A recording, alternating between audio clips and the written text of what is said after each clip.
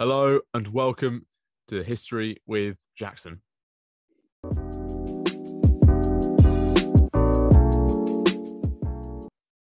So today, guys, we have a very special episode of the English and British Monarch series, and we have Chris, or at Chris Riley History, with us today, as we are going to compare and look at Henry V and Henry VI. So how are you doing, Chris? I'm not too bad, Jackson. How are you? Oh, I'm doing well, thanks, man. So Good. I'm really looking forward to talking about Henry V with you because it's not one of the areas that I've looked at before. So I think it's going to be quite cool just to compare some of our favourite historical areas. Yeah, definitely. I mean, Henry V comes right at the end of my period usually, but yeah, you can't really study medieval England and not get on to Henry V. No, 100%. And definitely like Henry VI is probably one of my only medieval eras. So it's quite nice to talk about him when you're talking about modern stuff all the time. Yeah, definitely. So very quickly, as we have someone from the Historians Magazine with us, and the Historians Magazine do sponsor the History of Jackson podcast or YouTube at this time, would you like to tell us some more about the Historians Magazine, Chris? Yeah, absolutely. For those that don't know, the Historians Magazine was started pretty much a year ago right now. Myself and a couple of other like-minded kind of historians who met through social media began putting together a magazine with essentially submitted content from people like yourselves might be listening to or watching this now. We cover all sorts of topics throughout history. The current edition that is, as far as I know, going to print tomorrow, I might be wrong, is our Christmas edition or our kind of Winter Wonderland edition, which both myself and Jackson have actually written the features for. I've covered ancient and medieval Christmas traditions, and Jackson has covered the Christmas trees of 1914. Edition 6, which will be coming out in February next year, is all about LGBTQ plus history, an area of history that up until very recently has probably not had the light that it deserves to be shined on it. So looking forward to that one. And then edition 7 will be all things Tudor, a complete Tudor edition with a collaboration with all things Tudor. Speaking of the magazine, though, we are very, very pleased to announce that Jackson will be joining our editorial team going forward in the new year. So Jackson has been an avid contributor in terms of content and, to be honest, generally just being sound with helping out and stuff. So it was only natural that the two colossal forces of History of Jackson and Historians Magazine would come together at some point. Well, that was a very sweet announcement, Chris. Thanks. Yeah, I'm really looking forward to getting involved with the magazine and looking over people's articles and working with you guys in the editorial team. You know, I've had experience writing, so now it's time to experience the other side as well. So hopefully it'll be a good thing between us. So I'm looking forward to it. Absolutely. Yeah, me too. So without further ado, Chris, can you tell us who Henry V was and what he was like? Yes, I can. Yes. So I guess Henry V is perhaps one of the most well-known names in medieval kingship as such, but maybe not the most well-known of reigns. It's a very, very short reign. But I guess we'll start at the beginning. You know, like you said, who was Henry V? So before he was Henry V, he was Henry of Monmouth. He was born in either 1386 or 1387. Even he didn't know the year of his birth. At Monmouth Castle in South Wales. He was the son of Henry Bolingbroke, who would eventually become Henry IV of England after, for lack of a better word, usurping the throne from his cousin Richard II. And his mother was Mary de Bohun, who was the daughter of the Earl of Hereford. Henry was not born to be a king, whereas most kings up until that point, or most future kings, sorry, were born into this idea of I will eventually inherit my father's throne as such. Edward I, Edward II, Edward III, to some degree. were all born into that position of I will be the next king. Whereas Henry V, or we'll call him Prince Henry, or no, we won't even call him Prince Henry at this point. We'll call him Henry. He was, absolutely, he was very, very important. He was the grandson of John of Gaunt, so the great grandson, one of the many great grandchildren of Edward III. So he was, tip of the top when it comes to nobility in England, but not really anywhere to do with the throne until a series of political moves and strange events kind of put him there. So yeah, I said he was born. Like I said, nobody really knows where he was when he was born. So dating Henry is a little bit difficult. For the sake of this, we'll say 1386, September 1386 in Wales. In terms of Henry, what did he look like? The thing with describing medieval kings or medieval people in general is, as you'll probably know, Jackson, the way people described people was generally quite general. I realize I used the word people in general about 6 times then, but every woman was the fairest and most beautiful. Every bloke was the most handsome and strong. We're getting towards this point where we're getting a little bit more of a description. Portraiture is becoming more well known. Famously, Richard II is the first English monarch to have a lifelike portrait taken of him. So yeah, we again, this is going on what was written about Henry. There's no real way to prove it, but he was supposedly about 6'3", which even these days, I'm 5'6" myself. I'm a little lad. 6'3" is quite big. That's even taller than me as well. So. I was going to say, I know you're on the taller side, but he was apparently about 6'3". But he was just considered very tall. He had a long face and a straight nose and a broad forehead. I don't know if that's a good thing. It's a bizarre thing to go bad thing. Very specific things to pick out. He does have a very, very famous haircut, which in a way I'm kind of sporting myself today out of laziness, not out of any piety that Henry wore, but he wore a very, very famous cropped haircut that most people, when they think of Henry V, they probably indirectly think of the famous portrait of a very strange looking man with a very, from that angle, with a very strange cropped haircut. Famously in the recent film The King, starring Timothy Chalamet as Henry V himself. I actually did a podcast with Ollie over at the History Emporium podcast, and he mentioned the haircut, and he said, "Is that historically accurate? It's his very modern haircut, a very, very short cropped haircut with virtually no hair on the back and sides." And no, it's a fairly common haircut, and it was associated with piety more than anything, more than looking cool like people would have today. But yeah, it's kind of one of his most famous features. Another famous feature of Henry was the scar on his cheek, which again, the King does a good job of having that in the film.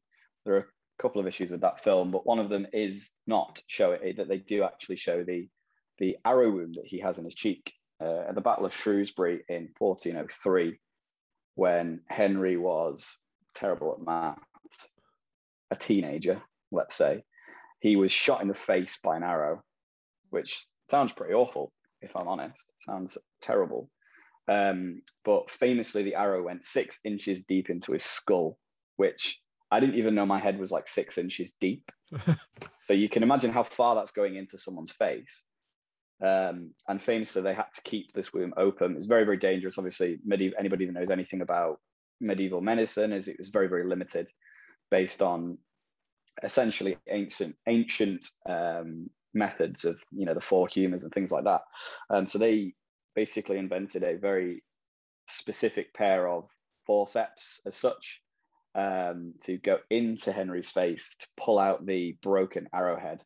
And somehow, obviously, he survived that, but he was, I'm assuming, fairly self-conscious about a scar on his face And famously, I don't know how true this is, but every time after 1403 he was drawn, or a portrait was made of him, he faced the other way. Even though you could just ask the guy who was painting you, can you just ignore that? He was very keen on being painted from the other side to not show his face. So yeah, he, like I said, wasn't born to be king. Was born in Wales, got shot in the face, and had a short haircut. I hope people have taken more from that little intro to Henry than that, but I guess that's top line stuff. Yeah, and you can imagine, it was quite a big scar on his face as well. Like it's had to stay open, and there's been an arrowhead in it. But he's such a juxtaposition to his son, really. Where Henry VI was born on 6th December, 1421, to Henry and his wife Catherine of Valois at Windsor Castle, and he was born to be king, not like Henry, who was born into nobility. So there's very different expectations on Henry there, and he also, unlike his father, he grew to only be 5'9", which nowadays is an average. Take. Yeah, yeah, I'm sure you would, but yeah, I would. I mean, that's an average height, and it's a good height for them. But there's, when your father was 6'3", this epitome of a medieval warrior king. It's a massive juxtaposition. And he was still slight, but he was described as strong, which, like you said, Chris, we kind of got to take with a pinch of salt, really, because we know he's a king. It's gonna benefit you to say that he's a strong man, even if he isn't. But he was different from his father. He was deeply pious. He was a timid man. He was passive. He didn't like fighting. And he was just good-hearted. He was apparently just a good man. He was averse to violence, didn't like fighting or war at all. And we'll see that later on when we talk about Henry's reign. But crucially, what plagued Henry's kind of reign and his adulthood really was his severe mental health issues. He kind of suffered from schizophrenia, depression, mutism, and it is thought that he inherited this from his mother's father, so his grandfather, I think Charles VI of France. So there's a lot of issues there that are being passed down genetically. And they also think some of these issues came down from his father's side as well. So there's a lot going on there. And he's a massive, massive juxtaposition to his father, really. I think juxtaposition is the right word. They're both completely polar opposites in a sense of physical description, success, not to kind of spoil the end of this episode, but of perception, and yeah, I mean, Henry V quickly was known to be a pious king, but he was born into a situation, or he grew up in a situation that was incredibly hostile.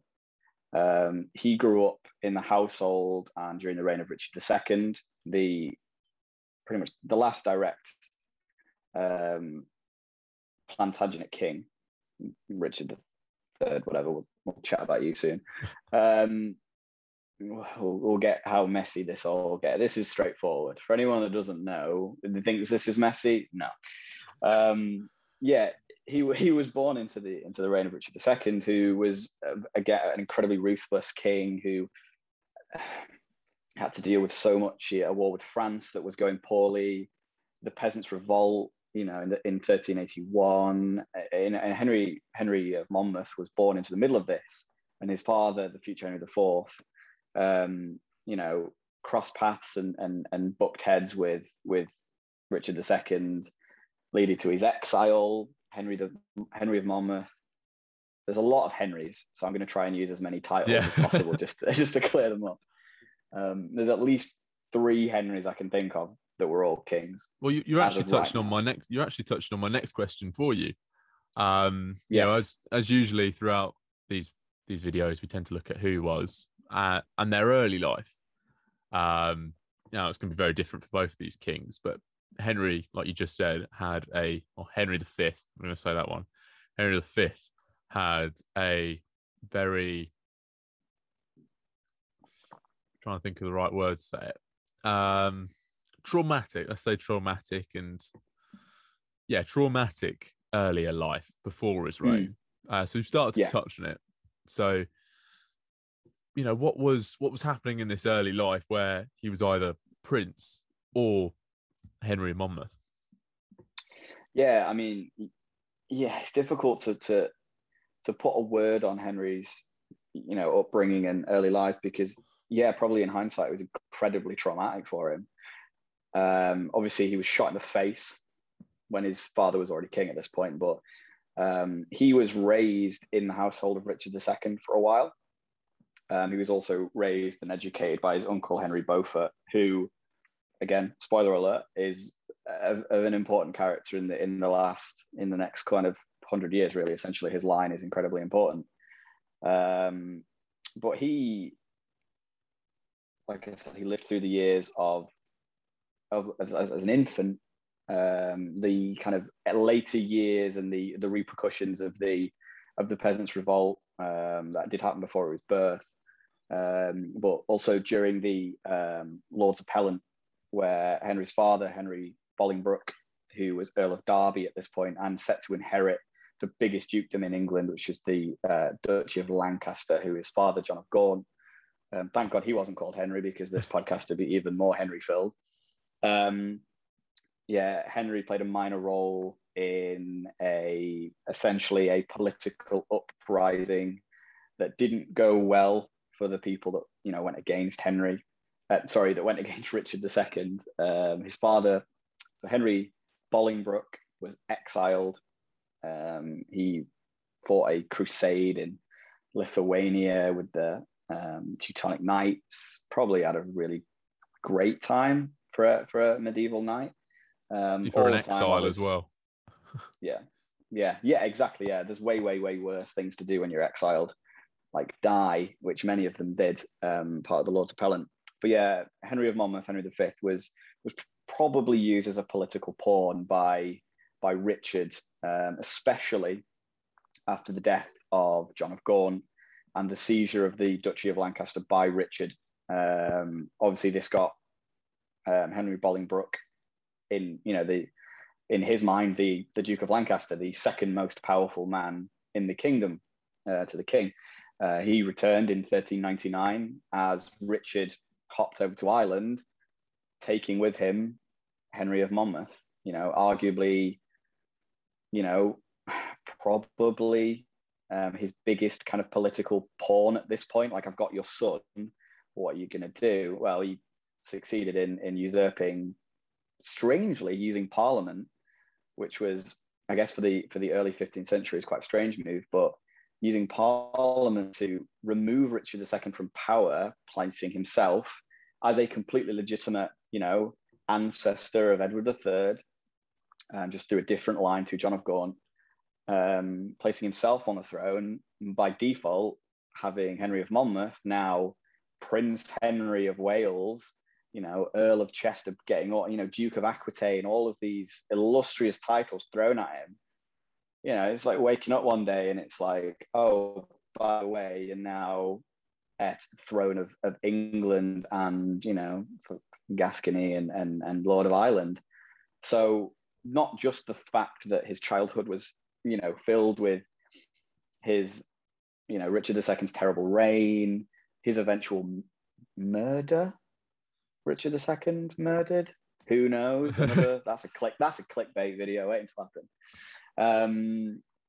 Living through all of that and then going from, don't get me wrong, the son of the Earl of Derby, especially the son of the Duke of Lancaster, an incredibly important man, to the heir to the throne, is probably quite a forming experience, but not in the same way that Henry VI, like I'm sure you'll touch on, like you said earlier, was born into this position of you are the heir to this throne, amongst other things, and we'll get onto that.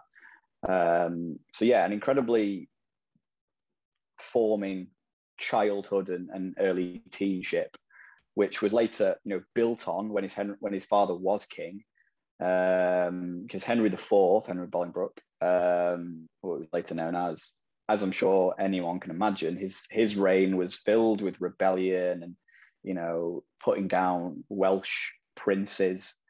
Hence the shot in the face in 1403 at Shrewsbury, fighting Henry Percy, who gives us a football team.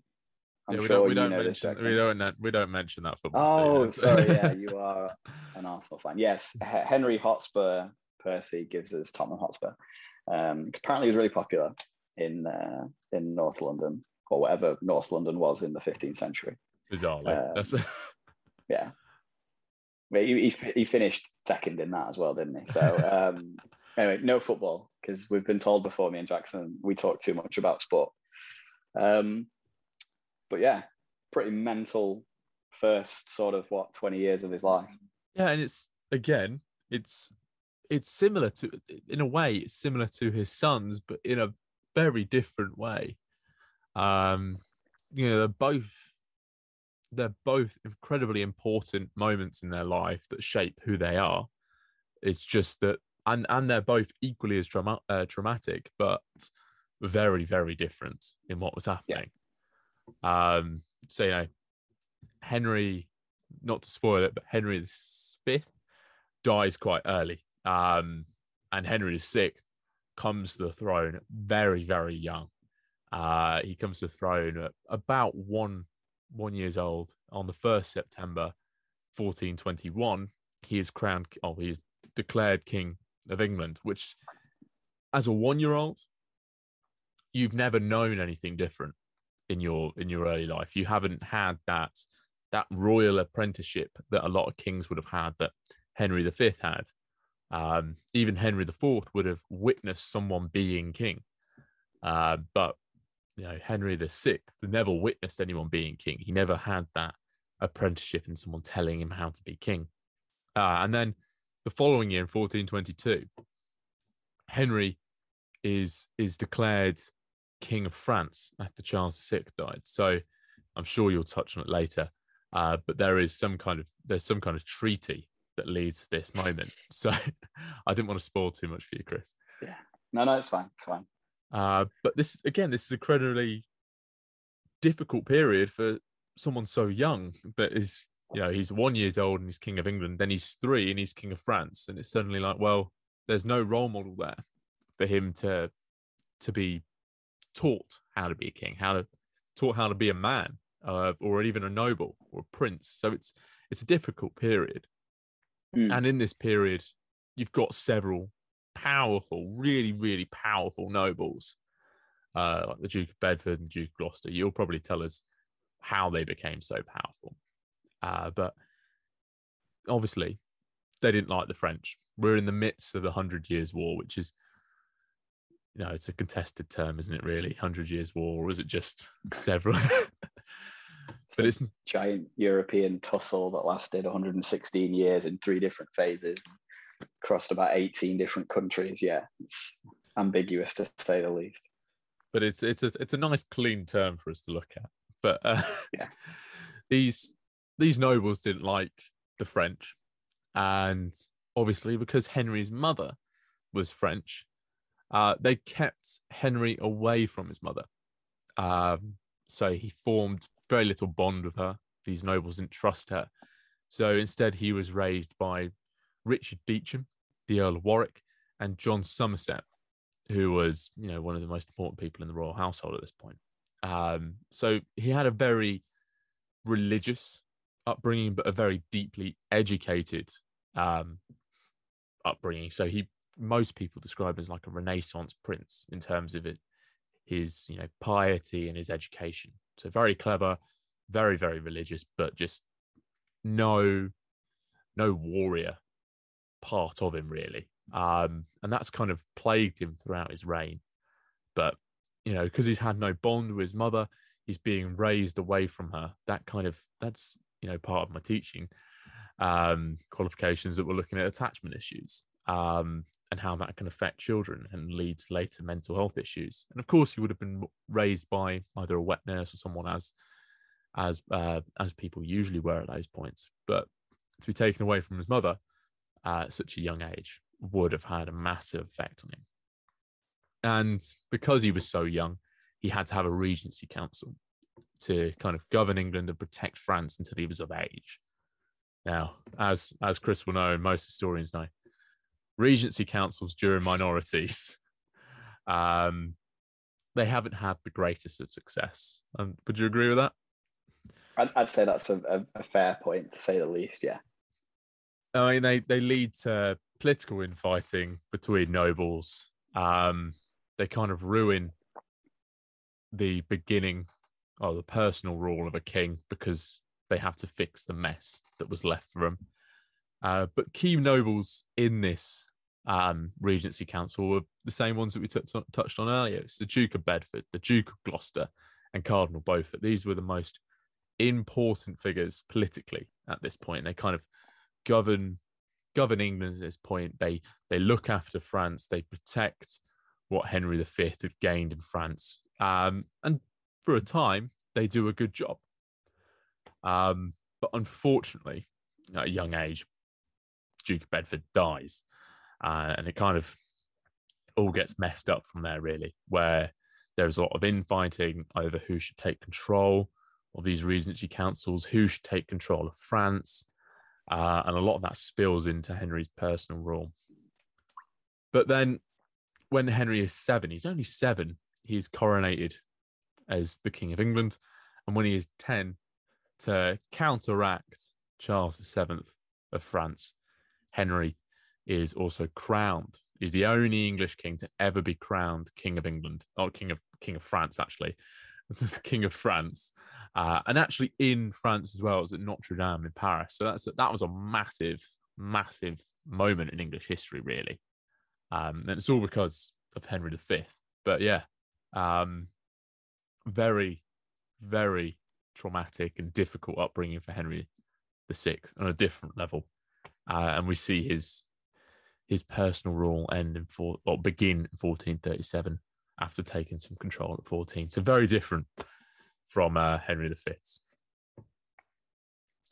Yeah, I think you touched on a good point about education, and I think we're seeing here at the start of the 15th century that the transition from a mostly warrior king, Edward III, Edward I, Hammer of the Scots, to this, Renaissance prince that is usually attributed to maybe Henry VIII. But I think there are definitely at least the seeds are being sown of this, more worldly education. Henry V, even as the son of an earl and later duke, was, fluent in French, the language of court, Latin, and interestingly, if you're a historian of this period, English, which, for a little bit of context, up until, Edward III, English was virtually never spoken by the royal family and very, a little bit maybe more by the nobles. But, Henry IV wasn't raised to be king. The English vernacular language was more common in his house. And therefore, when Henry V was growing up, English was then even more so important. So we're now starting to see a more anglicized, as strange as that sounds to maybe a casual listener, it's the language of court and the way court was incredibly French. So to be fluent in both French and English shows a clear transition from the high medieval period to, not to get too technical, to the kind of late medieval. I don't really care about dating things specifically into the early, Renaissance, early modern, whatever you want to call it. But it's still that hangover. It's still that hangover from the Norman period as well, where these are Norman kings. They are the Plantagenets or the Angevin kings, whichever one you want to give them. But they're still French people, Frenchmen, who are English born mostly, ruling England. And I think we're starting to see that English rule of England emerge. Yeah, So definitely, definitely. you touch on Henry's court, and that forms part of his rule. Really, it's part of his reign. His court is an incredibly important part of a king's reign. Can you tell us what Henry's reign was like? I know it was a shorter one than some kings, but it was incredibly entertaining in a way, Yeah, and important to English history as well. yeah. I think entertaining is probably the best way to describe Henry V's reign. Sorry, not range. I mean, he may have had range. I don't know. Um, Obviously, it gives us one of Shakespeare's, in my opinion, greatest works, Henry V. But like I touched on earlier, his father's reign was filled with rebellions, famously the Welsh rebellions of the early part of his reign. But maybe coincidentally, as Henry takes over the reins in 1413 after his father dies, things are starting to become a little bit more politically stable. For the last 20 years, essentially, England has been dealing with the hangover of Richard II's reign. Government has been all over the place, essentially since the death of Edward III in 1377. So for the best part of 50 years, things have been a little bit all over the place. So Henry V is now crowned. He has grown up in this incredibly aggressive, volatile environment. He's seen his dad, weird word to use, father, a bit more formal. He's seen his father become incredibly paranoid and skeptical of people around him, and eventually dies of a stroke. I said in 1413. Henry's early reign starts off with a rather big moment pretty much straight off. And I'm not talking about that big moment that everybody knows. I'm talking about, and becomes a kind of a running theme for the next, 100 years, pretty much the next 70 years, is an attempt to put somebody else on the throne. He ends up executing his cousin, the Earl of Cambridge, among some other nobles, for trying to put Edmund Mortimer, who may or may not have been the heir to Richard II. And again, it gets very, very messy in terms of, Jackson's period of choice, which is the Wars of the Roses. Edmund Mortimer and the Mortimer line through eventually becomes the House of York, through Cambridge as well. But yeah, Henry has to make some big decisions early on to, make his play early, and he's notoriously ruthless. Having to execute nobles is one thing, but when they are your, cousins, your friends probably as well. Again, another forming moment, and that happens pretty much within the first few years of his reign. Like you said, Jackson, his reign is incredibly short, realistically. Not the shortest, but by no stretch of the imagination, the longest. The thing that most people associate Henry's reign with is the Agincourt campaign of 1415. As we've mentioned previously, the 100 Years' War is in its, so many stages, pretty much right in the middle. It ends, 1453 for most people. An interesting argument that it ended at the Battle of Bosworth, though, but we'll touch on that later. Edward III, arguably England's greatest warrior king.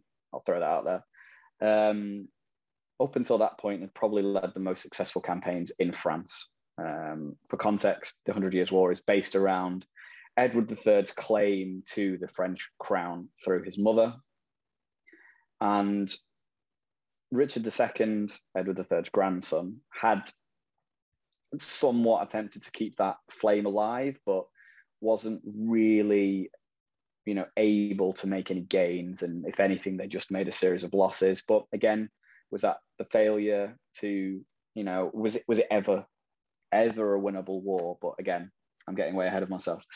But Henry IV wanted to have a war with France desperately. It was the thing to do if you were an English king. But he had so much going on at home with the rebellions and, you know, his nobles, you know, the Percy rebellion and things like that, that by that point he had no chance. He had no time to attack France, as silly as it sounds. He ran out of time. But Henry V, much more secure at home, was able to launch his invasion of France in the autumn of 1415. I will go deeper into the Agincourt campaign later, but it's a very famous campaign. It, again, like I said, it forms the backbone of one of Shakespeare's most famous and well-known and beloved plays. And yeah, essentially, again, I'm getting ahead of myself here, but we'll touch on these points later. Henry was able to win an incredible victory at Agincourt, beating a much larger force, and through a series of further invasions in sort of 1417 and 1419, he was able to capture Rouen, the capital of Normandy, and essentially bring the French crown to its knees, which, for context, was already fairly weak. As you touched on before, Charles VI of France was known to have pretty debilitating, you know, mental illness. You know, he thought his bones were made of glass. He was incredibly paranoid and schizophrenic. And, you know, there was court factions in France between the Burgundians. There was people all over the place trying to, you know, gain power, and England was essentially in the best position at the best time, with arguably the best man for the job in Henry V to really take advantage of the position that they were in. I also think it's incredibly important, because I don't think I've mentioned this either, that when we look at France as a kingdom at this point, it's not ruled like England at all. England's set up more like a duchy at this point because of William the Conqueror. So the French king had a lot of different nobles and barons and dukes and so on, and counts, who each in their own right had their own massive land territories, which were incredibly powerful, way more powerful than the French king, who was, you know, a figurehead of sorts for the country, based in the Ile-de-France around Paris. So it's not as strong a position as the English kings had at home. Yeah, that's a great point. And I think this period in 1415, 1420, let's say, was probably when the French crown, let's say, rather than France, was probably at one of its weakest in its history. In the periods of history, a few hundred years before this, Henry II was able to, control Aquitaine, Normandy, Anjou, Poitou, all this massive, more of France than the French crown. And it's a really important point when discussing, medieval England and France, is England was, for the most part, a United Kingdom, not that one. Yeah.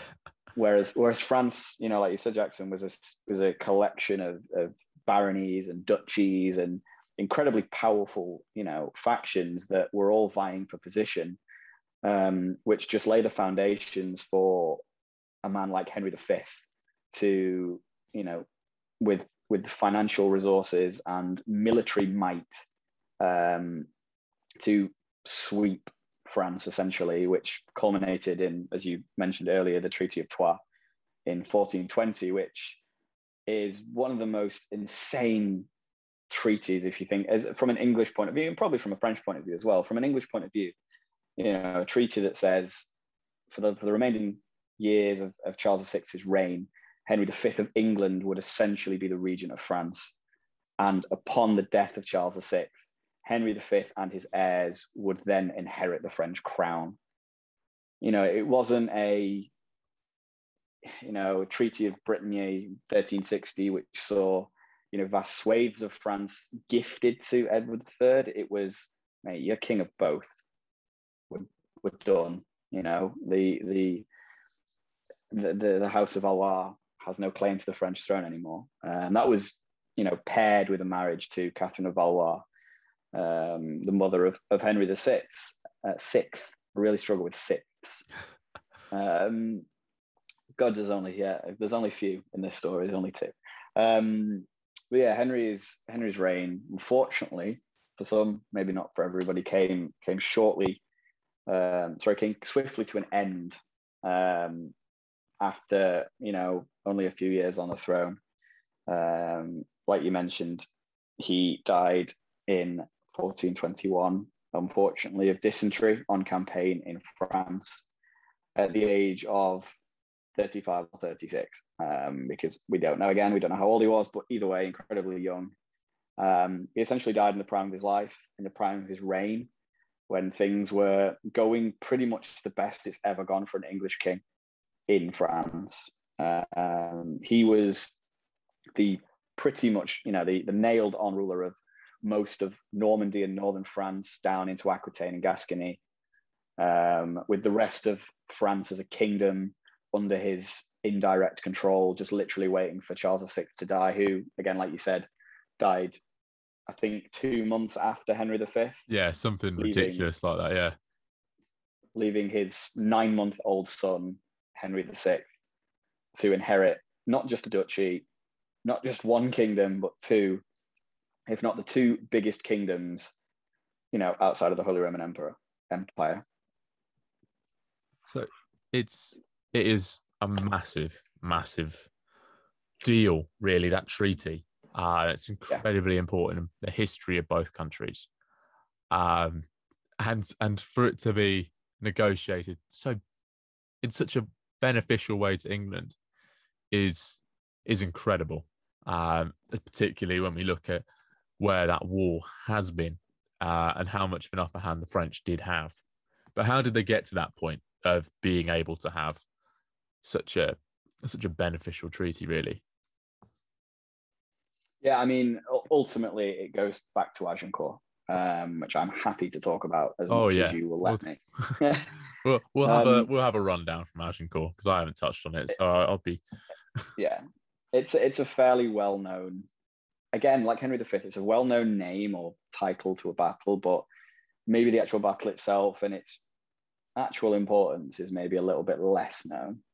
So, like I said, his that was later known as the Agincourt campaign of 1415 starts in the kind of late summer. He is late to get started. Anybody that knows anything about medieval warfare it's a summertime thing, a bit like cricket. You don't play it in winter because it's a bit too wet and cold. So you have to pretty much get going fairly early. So Henry essentially, whether this is true or not, I'm making this claim. I'm doing the thing that uni never lets me do, and that is having my own opinion. I'm having my own opinion. He seems to look at the campaigns of Edward III, famously the Cressy campaign of 1346, seems to follow a very, very similar pattern. First of all, he takes a port town of Harfleur, a siege that lasts a couple of weeks, longer than he expects. One of the first sieges that had cannon from an English point of view.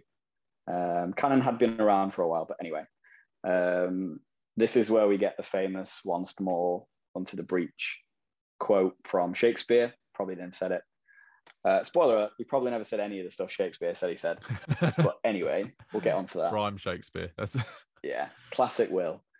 But yeah, Siege of Harfleur, fairly successful, takes an important port town in Normandy, realizes the French are massing an incredibly, sizable, powerful knight-based army.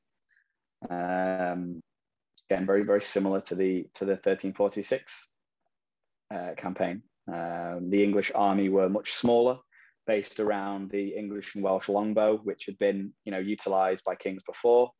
Kind of first picked up in the 1330s again by Edward III, in case no one realizes my favorite, who really starts to understand that the power of essentially the mass volley 500 years before it was muskets. So yeah, the French are heavy cavalry based, based around nobility and, you know, the power of the charge and heavily armored knights with lances and all this, you know, the antithesis of this lightly armored, very fast, very mobile, very, very deadly archer-based army. But this army is hit quite badly with, again, this is up for debate. It's a very, very difficult thing to know for certain now, but I'll play down the middle, just in case anybody gets upset. The English army is hit by dysentery to some degree.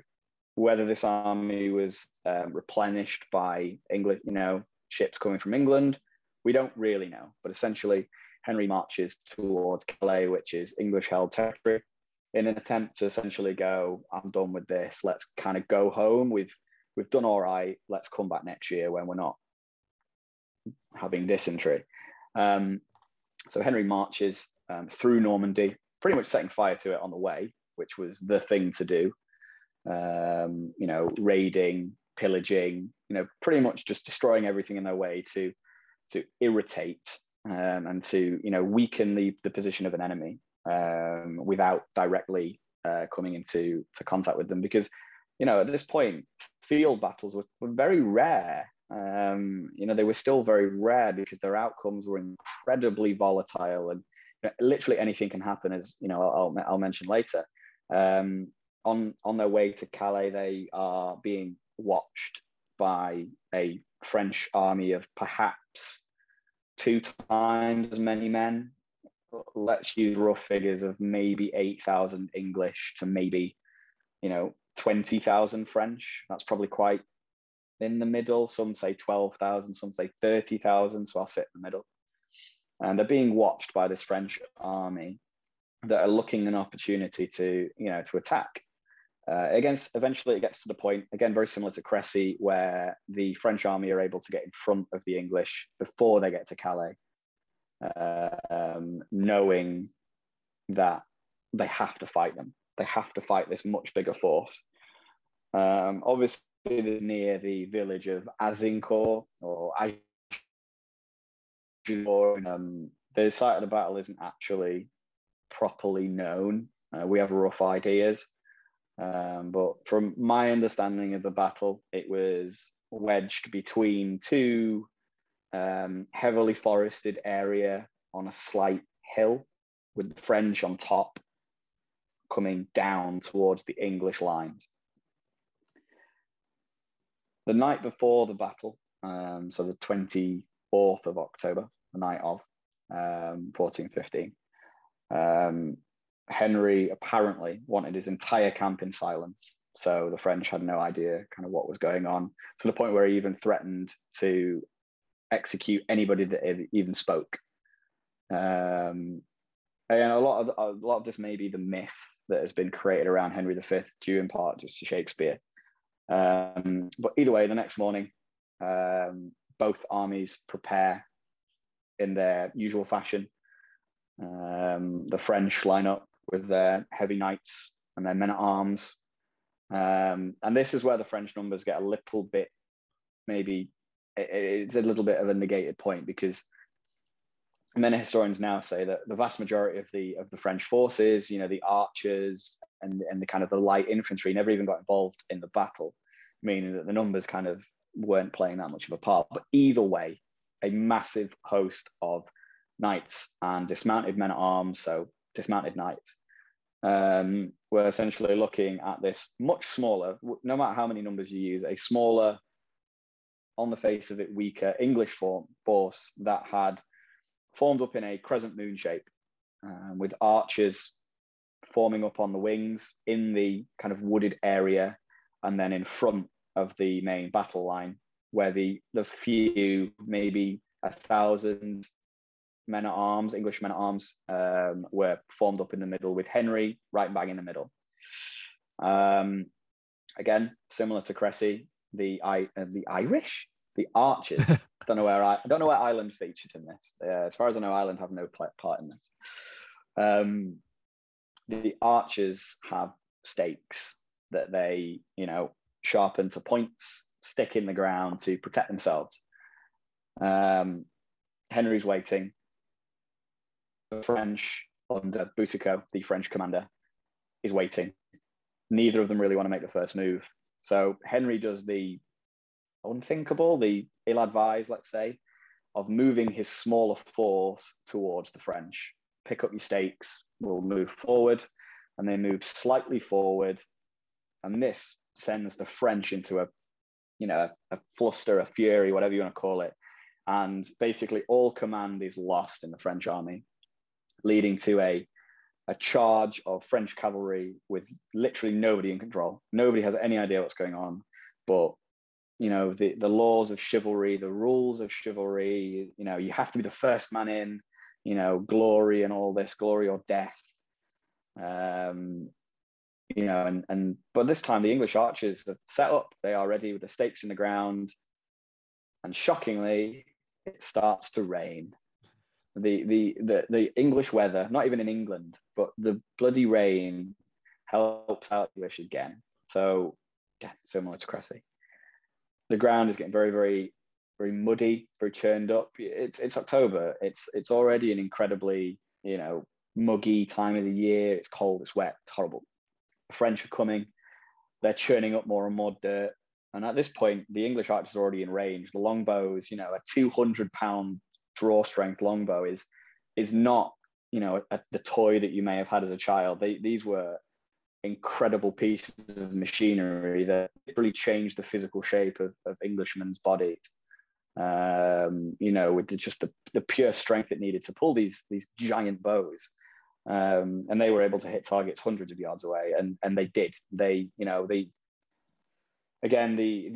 draw strengths and the range and the fire rate of archers is up for some debate. But either way, thousands of archers were now firing at these oncoming knights who were just peppered with arrows, whether they were piercing the armor. They can pierce plate armor. It is a thing they can do, whether they did or not. Regardless, being hit by literally thousands of projectiles as you are going at them as well. You're not a passive force in this. You are going at it as well. These thousands of arrows are just hitting your horse, killing your horse from under you. The blunt force trauma alone would have been enough to, at the very least, render you completely useless. So as the cavalry are moving forward, they're getting pinned down in this quagmire that's forming. The men at arms are marching up behind them. They're getting stuck in the mud. They're getting, hit literally from all sides by thousands of arrows. Gets to the point where the English archers run out of ammo and they down bow, pick up their mallets that they use to hammer in the stakes, axes, knives, anything they can get their hold on, anything they can get their hands on, and they just go at it in the middle of the melee, along with the men at arms. And at this point, like I said, the numbers really count for nothing at this point, because the rest of the French army, they kind of turn tail and eventually leave. There is a black mark on the Battle of Agincourt, with a few theories and a few kind of, ideas, depending on your opinion of Henry V. But the English were able to capture, because like I said, these arrows weren't necessarily killing these knights, and it wasn't the thing to do to kill a knight. It was to, capture and ransom honorably, ransom you back to your liege, i.e. Charles VI of France. So they captured, thousands, as far as I'm aware, French soldiers. And Henry made a decision that, would now be considered a war crime. He executed, or at least, called for the execution. Somebody called for an execution of these French prisoners. Whether this was out of pure bloodlust, which some people would say, this is an opportunity to decimate the flower of French nobility. No one's really going to say anything if you do it, other than, two historians in 2021. Or, there was theories that, a group of knights had got round and they were raiding the baggage train of the English. So, they had to kill these prisoners to be able to fight in a rear guard. Or, they thought a second wave was coming and didn't have enough men to both fight and guard the prisoners. So it was a simple, necessity execution. Weird sentence to say. But either way, thousands of French to relatively few English were killed, and some were still captured at the incredibly famous Battle of Agincourt in 1415. That ultimately, in a very, very long-winded way, led the foundation for the Treaty of Troyes 5 years later. And the success that Henry V demonstrates then is phenomenal, and his military leadership again is next level. Seems to be a lot of echoes of not only Edward but the Black Prince as well in some of his actions, and it's fantastic to see how well he actually did in France. And again, I'm going to use the word juxtaposition. Henry VI was a massive juxtaposition to his father, and to use the word success in France for Henry V is not something that you can say for Henry VI. So, we've just spent his minority ended in 1437. He's of age. He is, his personal rule has begun, and he can rule England as he sees fit. And almost immediately he pursues a policy of peace with France. We see the rise of Charles VII here, and his continuation of a French centralization policy of power, really. But for such a short period of time since his father's victory with the Treaty of Troyes, it's amazing, really, that there's been such a reversal in this policy. And this is kind of pushed by nobles such as Suffolk, Cardinal Beaufort, against nobles such as the Duke of Gloucester and the Duke of York. So we kind of see a unraveling of everything that Henry V had done. Unified nobility, that's gone. Power of France, and that's gone as well. So immediately we see a weak king. Immediately we see a juxtaposition, and it echoes back to Richard II and Edward II. Picking favourites to help him rule England, picking favourites who dictate policy, and that kind of ends up as being a theme of his rule, much like war and success was a theme of Henry V. And one example, I'm not entirely sure how you feel about it, of this peace policy in France is the marriage of Margaret of Anjou to Henry VI. And usually there'd be a dowry if you married such an important woman. She was the niece of Charles VII. But instead, it's reversed, which is very uncommon at this stage. The English give Maine to the French in return for marrying her, which is a bizarre move, really, at this point, isn't it? Yeah, that's a good point, and I think I will not pretend I know. I'm no expert on the later 15th century and the Wars of the Roses. I have a soft spot for medieval English queens. I think they're incredibly hard done to in general. So yeah, I think being who she was, Margaret of Anjou, was in a difficult position, as Catherine of Valois was, the eventual wife of Henry V, mother of Henry VI.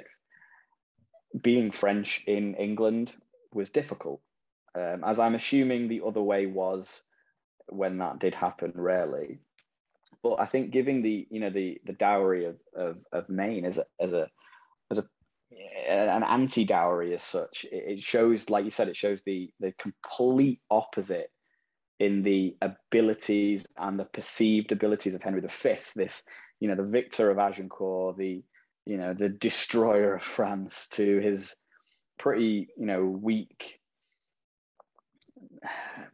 meek and mild son in Henry VI, who probably just went, Maine, that seems fair.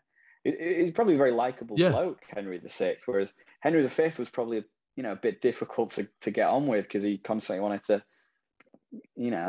have a scrap. But it's the 21st century, and in the 15th century there were rules. There were things that you would do and things that you wouldn't do. And yeah, I think Henry VI's queen was incredibly hard done to. I'm not saying that I'm necessarily a fan of her as a political player, but let's say as an individual and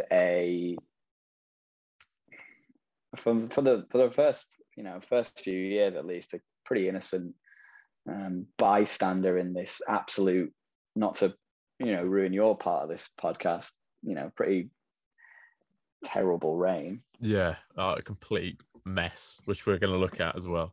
But yeah, he's completely screwed over his father's entire policy, which leads to Margaret actually coming to England and starting to grow more influential. She's raised in a family where the women in her family are incredibly powerful. They ruled Anjou, whilst their husbands and their fathers were away fighting in the 100 Years' War against Henry V. And for it to come full circle, to have Henry marrying someone like that is a demonstration of that reversal of policy. And she becomes more influential over Henry. You've just said he is a weak and ineffectual king. And she starts to take an active role in politics. And she defends, to give credit to her, I'm not the biggest fan of Margaret of Anjou, but she defends Henry with every ounce of her being. And in 1447, you see that. She calls a parliament with Henry, or she implores Henry to call a parliament. Henry calls parliament with his supporters. And in that, they arrest one of his biggest opposition members, the Duke of Gloucester, for treason. Now, it's not entirely clear if he had committed treason, but it was thought that it was a move to protect Henrician power and the royalist policy of peace in France. Now, Humphrey, Duke of Gloucester, was arrested, and he died of a heart attack after being arrested.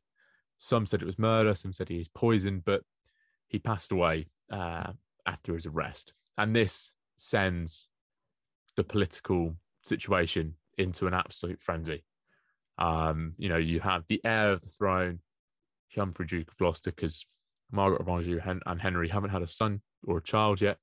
So the heir has been murdered, essentially, is the way people are seeing it.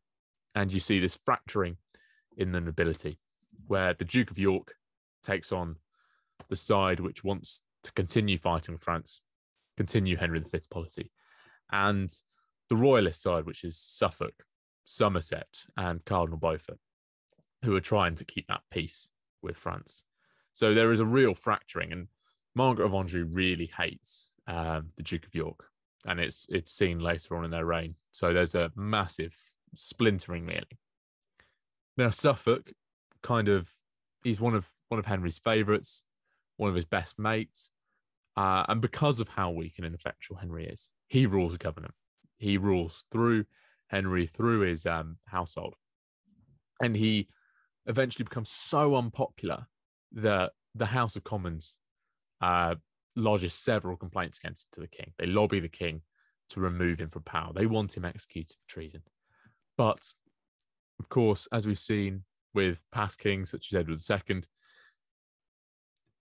you never see a king executing his favourite, yet alone execute them for treason. So he sends Suffolk into exile, and Suffolk is caught by some pirates off the Kentish coast, and he is murdered. He's beheaded with a rusty sword, if I remember off the top of my head. So it's not a very nice death, and it kind of demonstrates what's going to happen later on. And that's only 1450. Henry's been ruling for 13 years, and there's already a massive mess there. And it is a hangover from his minority, but it's, he's been 13 years for his personal rule, and he's not fixed any of this mess. So a lot of it is possibly on him, but he is such a weak and ineffectual king, it's hard to blame him. Now, after Suffolk is removed from power, Somerset becomes the new favourite. And with Somerset becoming the favourite, he removes the Duke of York from his position as the commander of France, or the French forces in France. And suddenly you see the unraveling of everything that Henry had done in France. We lose all lands but Calais, which to the English nobles, those English nobles have lost so much land that they're losing revenue from, they're losing men from, and they're losing all political advantage that they had in France from. So Somerset has not only unraveled Henry's policy and ruined Henry VI's power in France, he's also removed the nobility's power. And this makes him incredibly unpopular. And the Duke of York was angry that he lost a lot of land in this and he lost his title. So there's a huge amount of animosity between the Duke of York and the Duke of Somerset. And furthermore, the Duke of Somerset wasn't even royal blood. So he's not supposed to have that title of Duke. It's a title that's reserved for those of royal blood, such as Duke of York, who is descended from the Mortimer line, as you were saying earlier. So it's an incredibly important family, that. And the Duke of York, at this point now, is the heir to the throne, as Gloucester has died. And we see these animosities rise and fall. But in 1452, the situation gets so bad that the Duke of York has to be instated into council. It's been too long to have the heir removed from the council, and he begins to put in some meaningful reforms. He reforms debts, he reforms the royal household, which is very good from someone who has such a lot of animosity between different parties, and he rules as a neutral, which is highly commendable for this era, to have the law, one of the most important laws in the country, rule from a neutral standpoint. I think it's rarely ever seen in the medieval period, really. I think you're more of a medieval expert than I am. So it's bizarre at this point. But then Somerset obviously doesn't like it, and York is removed from his position, which angers York, and any idea of neutrality goes out the window. Now he allies up with the Neville family, who are the rivals, the Percys that you mentioned earlier. And the Nevilles feel hard done to because the Percys were a favourite of the Lancastrians. So there is now a massive splintering in power, massive splintering in nobility between Richard, Duke of York, and his party, the Yorkists, and Somerset and his party, the Lancastrians. Now, you would know this as well. You never go after the king unless you're Henry Bolingbroke. You always go for their advisors. And even Henry Bolingbroke went for the advisors. You always, say that the king has evil counsellors. That's the most used term, I think it is. King has evil counsellors. The evil counsellors must go. We must save England and the king from his evil counsellors. And that was what's happening. That is essentially what the beginning of the War of the Roses was about. It was about removing an evil counsellor and Richard, Duke of York, taking his position as heir to the throne, or most important magnate in England, and guiding Henry through his reign. And to an extent, this did happen through the War of the Roses. But the War of the Roses kind of kicked off because Richard showed that he wasn't going to act neutral in 1453 when Henry VI had a mental breakdown. He went into catatonic state, which is a feature of Henry VI's reign throughout. So Richard was made Lord Protector whilst Henry was unresponsive, laying in bed. He didn't even recognise his own son when he was born. So that's the kind of troubles that we're dealing with Henry VI. And when Richard is Lord Protector, he completely ignores the neutrality. He arrests Somerset. He puts him in the Tower for treason. And that's where we kind of see the War of the Roses emerge with the first Battle of St. Albans, where it's Somerset versus York. Now, Somerset is murdered at this battle, and you see these battles, ebb and flow throughout the 1450s. And whoever holds the king holds the power. Whoever holds the king is ruling England at that point, and it happened several times. York is attainted, which means his titles and his land is taken off him. But at the Battle of Northampton, 1460, Richard captures Henry, and he declares himself, as much as way Henry V did, he declares himself through the Act of Accord as Henry's heir. Richard's family will inherit the throne from Henry, and Richard will rule for Henry in return for the throne. And that was done through the Act of Accord, an incredibly important part of the Wars of the Roses. But Margaret of Anjou, who we looked at earlier, fight tooth and nail for her family. And at this point, she's fighting for her son's inheritance as well. She comes back, and at Wakefield on the 30th of December 1460, she meets Richard, Duke of York. And he is murdered at this battle, trying to flee with his eldest son. And she takes the power again.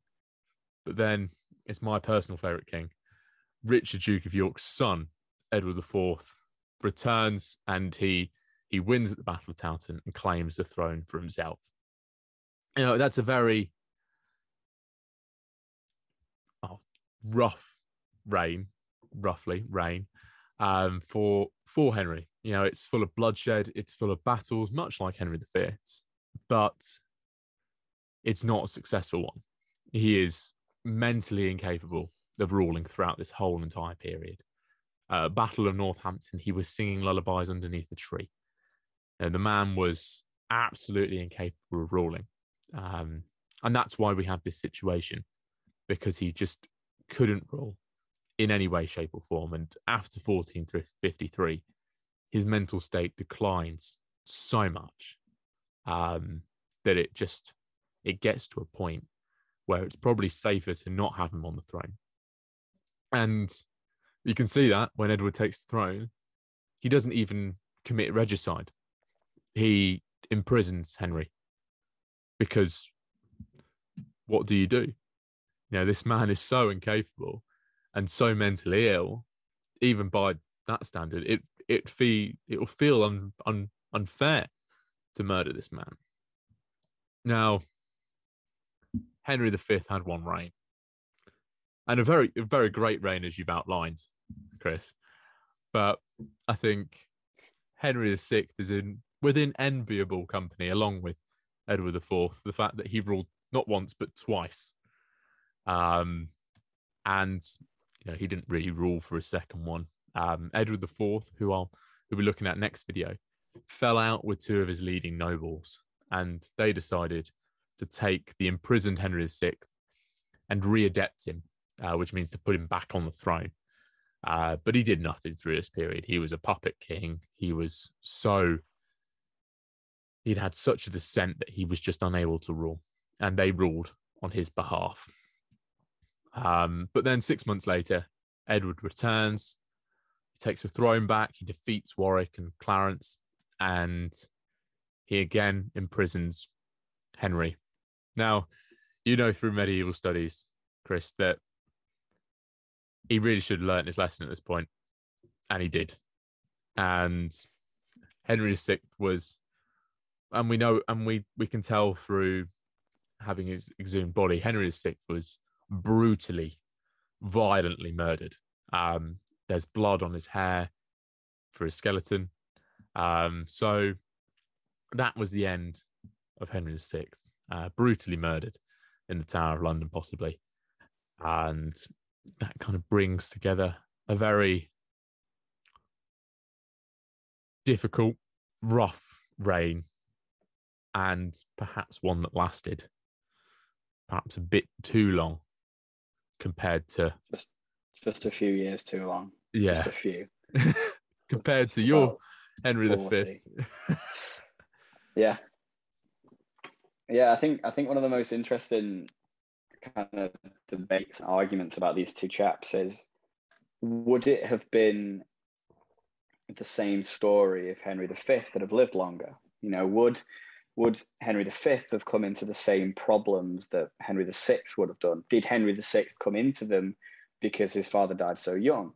Would Henry V have, got a more favourable marriage for his son? would he, would France have been able to, build themselves back up, which they did in this kind of 1420s and 30s, and, get themselves back on an even playing field? I think, we could argue and discuss that all night. I'm happy to, but it's a really, really interesting point. I feel like through this period in general, you seem to get good king, bad king, good king, bad king, with the odd, Henry IV, decent, Edward the First, Edward the Second, Edward the Third, Richard the Second, Henry the Fourth, Henry the Fifth, Henry the Sixth. Like, it kind of, it seems like very much cause and effect. And as a historian, I guess I'm intrigued as to, there's no way to scientifically boil it down, but how much the transition of powers when they did happen, Edward III to his grandson, whereas he probably wished, to make the Black Prince, his eldest son, Edward, king. He gave a 10-year-old boy the reins. Again, another minority, versus, a usurpation, whether it through Parliament or not, with Henry IV, into a direct father-son of a usurped line, the Lancastrians, in from Henry IV, Henry V, to an infant son into Henry VI. Like, there was never a clean transition. To be honest, thinking there's very rarely a clean transition. Edward I to Edward II was, but Edward II, as you've mentioned in previous episodes, was pretty pants as well. But yeah, very, very contrasting reigns for sure. Yeah, and we haven't had a peaceful, a proper inheritance of the crown since Edward I to the Edward II. Edward II was usurped by his wife and his son. And I think it's important to note, and Dan Jones says it very well. Of course, Dan Jones says it very well. The mystique of the crown. Shrine to Dan Jones there. I've got mine here as well. The mystique of the crown has been eroded at this point. There's been 2 usurpations at this point, and by the end of Henry VI, there's been 3 usurpations. There's very little mystique on this crown. It's no longer that divine right. It's no longer that straight line from William the Conqueror. And you can see the effects of that through the number of rebellions, the number of people not only going for the king's councillors, but actually going for the king. And I think that's important to point out throughout this period. Now, the real reason why we're here, Chris, is to make a judgment, as we do as historians, to say whether Henry V or Henry VI were a good king or not. Now, this is entirely your own subjective opinion as a historian. So I'd be curious to know if you thought Henry V was a good king or not. So it's not very often that I can't form an opinion, but I think Henry V is one of the most difficult kings in all of the history I've ever looked at to, give a kind of yes/no answer to.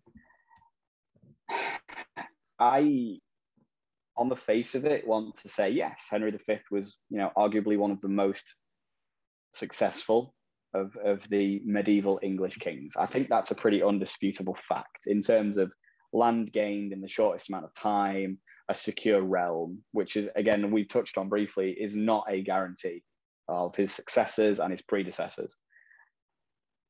It's very, very, very easy to play up to the achievements, the military achievements of Henry V. Agincourt, as I've said a few times now, is arguably one of the most famous battles in medieval history. If certainly English history. It's up there with the Battle of Hastings and the Battle of Waterloo later in 1815. How much of an effect Agincourt had on actually, history in general? Not much. It was contrary to my earlier point, it was not insignificant, but multiple parts of a puzzle had to be built to create, the Treaty of Troyes. and the succession to 2 crowns by his son. So, you know, we're very, very fortunate, but we're also very unfortunate that we have all of these sources and all of this material about this period. You know, William Shakespeare, I've spoken about him a lot because his Henry V pretty much forms our, as a collective, opinion of the King Henry V. It's not an accurate retelling of history at all. It's a play. It's a bloody good play. It's, you know, as I said, it's probably my favorite work, you know, of Shakespeare's work. But it creates this very favorable, very, very noble opinion of a man that was very, very ruthless. He executed prisoners. He executed his own cousins. You know, he ruled with an iron fist because he had to. I think both these men, and I'm not sure if you're going to say a similar thing, I feel like they were both a creation of their circumstances more than anything. Henry V was able to inherit a much more stable position than his father was and his son. He was able to rely on England back home being, you know, all good. Everything was fine to go and you know, hit France where it hurt, at France at its weakest as well. Whereas Henry VI had arguably the opposite, a minority government versus an incredibly strong France. Overall, I do think Henry V was a remarkable king. Let's use the word remarkable because that's kind of ambiguous. I think his very, very short reign was filled with genuine success.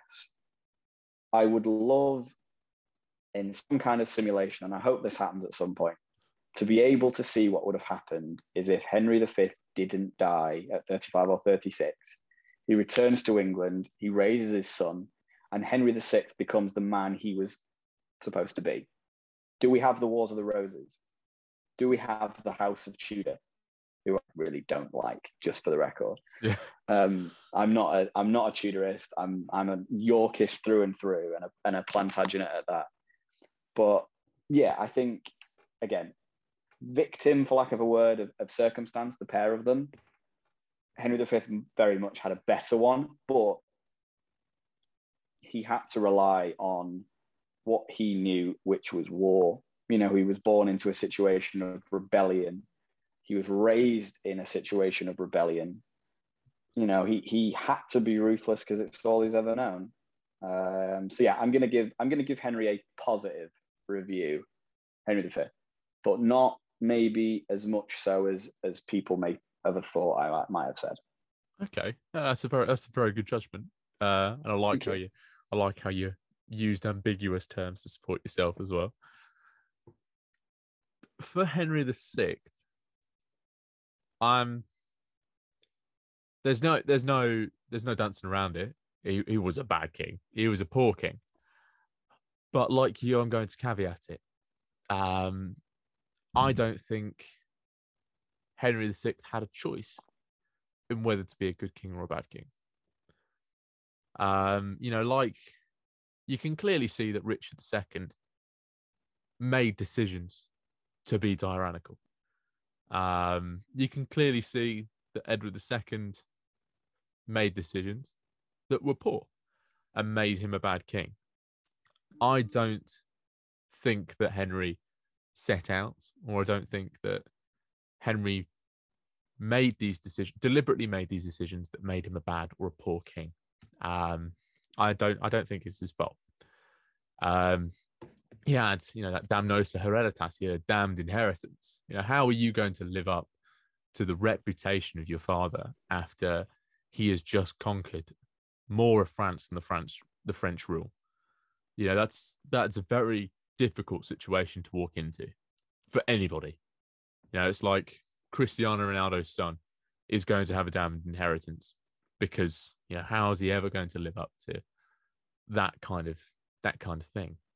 And then again, his poor mental health. You know, he possibly suffered from schizophrenia. You know, as I mentioned in Was Henry VI a Bad King? My video from nearly a year ago. He suffered with several mental health issues. You know, schizophrenia, depression, stuff. These kind of things can affect your judgment. and his mental capacity and capabilities dropped severely from 1453. So I don't think he was at fault. You know, like I mentioned earlier, he had no royal apprenticeship. No one taught him how to be king. He had no role model. He had, you know, Dukes of Bedford and Gloucester, but they were noblemen who, again, they were the brothers of Henry V. They didn't know how to be king. They were born as nobles. They weren't born to be two regents. So no one around him had much of that experience. And yes, he chose poor advisors and played favourites, but it was very clear that he's a man who just wanted to be liked. He wanted to be left to be religious. He wanted to grow up and have people like him and have friends. And people took advantage of that, such as the Duke of Somerset. So, yes, he was a bad king, but unlike some of the previous ones I've spoken about, I don't think he made those decisions deliberately. I think that's a incredibly fair telling of Henry VI. I couldn't have really put it better myself. I think the point of choice is not actually an angle I've ever thought about before. So it's a really, really great point. I think I'm not going to say Henry V chose to be a good king, but he was in his 20s when he became king. He was old enough. I'm 28 years old. If I was suddenly, maybe this is a bit of a stretch of a metaphor, but if I was suddenly king tomorrow, that would be wonderful. I quite like that. If I was suddenly king tomorrow, I would be able to use an almost 30-year-old's mindset to make decisions. But if, from 1 year old with no father and a mother I wasn't really allowed to interact with, would I probably just be a tyrant or a recluse? And you see that with Richard II and Henry VI. I like the comparison to Edward II as well. He's someone that I have a little bit of a soft spot for, to be fair. Again, another man that I think truly just wanted to be liked. A man who, liked thatching and digging trenches. Not that either of those I would consider pastimes. But, a simple man after a simple existence. And as much as, everyone is born into their situation, so was Henry VI, as was Henry V. And how you react to that sometimes isn't your choice. So yeah, I think we've both made fair assessments, and I think hopefully people agree. If people have another opinion, please drop them in the comments below. It'd be nice to see what everyone else's opinion is. Now, yeah, definitely. I'm going to recommend some books. Now, first, I think people are going to be sick of the first one, which is Gwen's. Let me get it. Gwen's Kings and Queens, the indispensable. Oh, for God's sake, I always do this. Let me go. Choose virtual background. Over there we go. So it is Gwen's Kings and Queens Indispensable Guide to England and Her Monarchs. I can't recommend this one enough to people.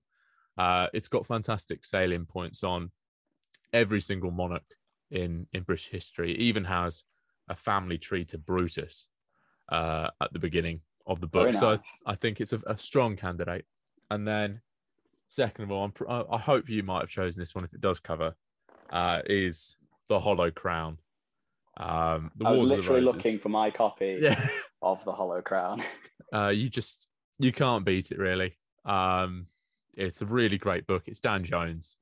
And I think I've already recommended The Plantagenets, and that one follows through. Unfortunately, there is a blind spot between the two books of Henry IV. So if Dan Jones wants to write something on Henry IV, that'd be nice.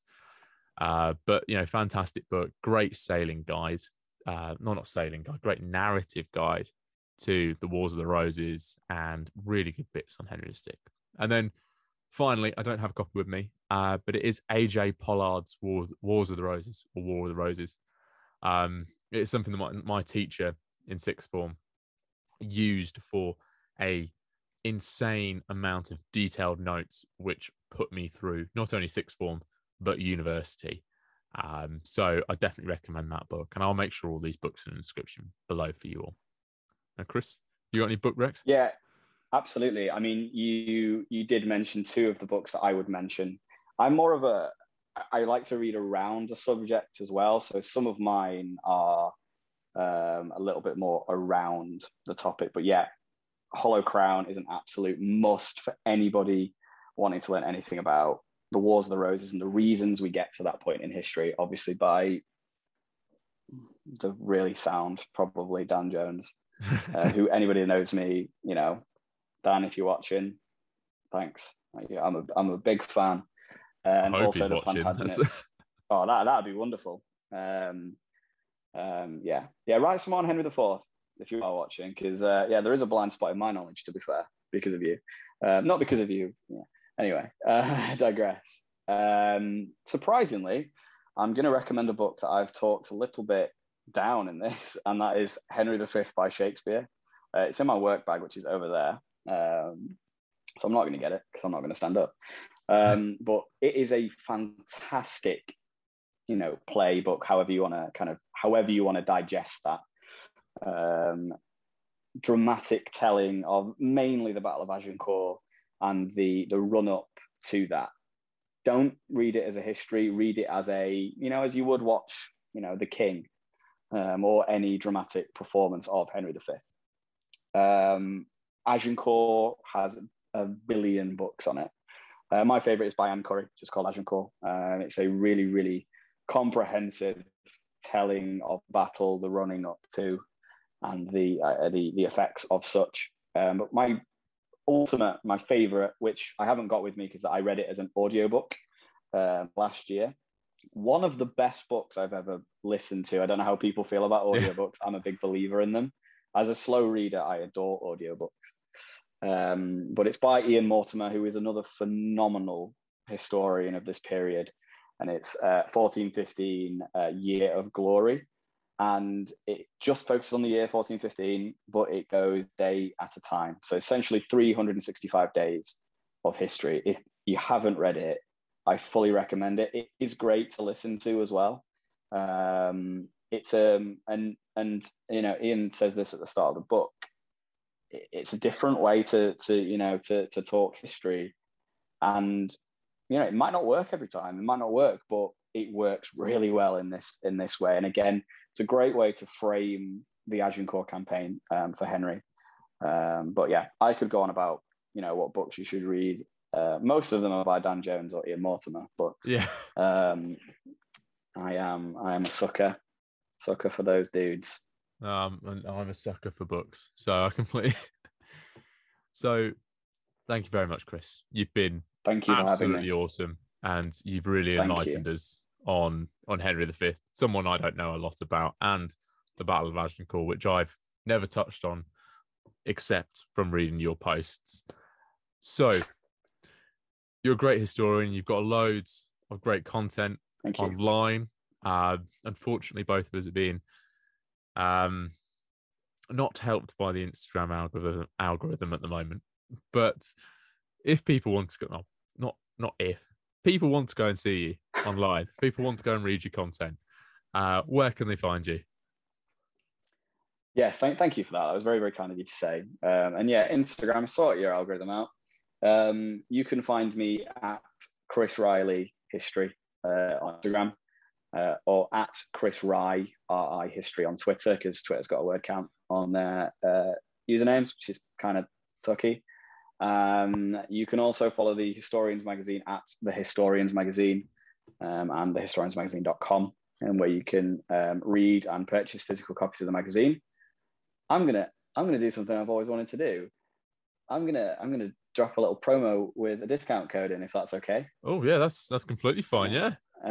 If anybody is after a physical copy of the Historians Magazine, you can use code Chris10 for 10% off. I've never done that, but there you go. So any of you listening, get 10% off. Why not? It's Christmas. What a great Christmas present. That is a History of Jackson exclusive, everyone, as well. So that's the first time I've been able to say that. And then what a day. And then you've got the History Corner blog, right? Yes. So yeah, the History Corner blog, which is a website. You can find it at History Corner blog on Instagram, or at thehistorycorner.org. We have articles, book reviews, film reviews, TV reviews. We also have a partnership with the aforementioned History Emporium and Pals podcast. The wonderful Ollie, who, you know, me and Jackson have both worked with several times before. He's been a massive supporter of both of our kind of journeys into this very, very strange world of social media based history. But yeah, I'm super keen on getting other people to get involved as well. So, you know, if you want to write for the website, you know, send me a message on Instagram, send us a, you know, tweet me, whatever kids do these days. Get in touch. We can have a conversation. History's accessible, history's fun, and it's only like that if we share it. And also, I've got something really cool that's happening in 2022, which I'm just going to say that between myself and Rosie at the Historians magazine is hopefully going to take everything that we're doing to the next level, and that's where I'm going to leave it there. Oh, that's really enticing. I love that. It's good, that. Thank you. And then in the meantime, if you want to keep up with everything History of Jackson related, head to the social media links in the description below, because Twitter and so on have all got different links. It's the first time I'm going to drop the TikTok in there as well. That is at History with Jackson. If you are someone I teach, thank you very much for watching. Thank you very much for finding this YouTube and my TikTok. I hope you're enjoying it. And if you want to keep up with everything History of Jackson related, please head to www.historyofjackson.co.uk. So thank you very much for watching, guys. Thank you very much for coming on, Chris.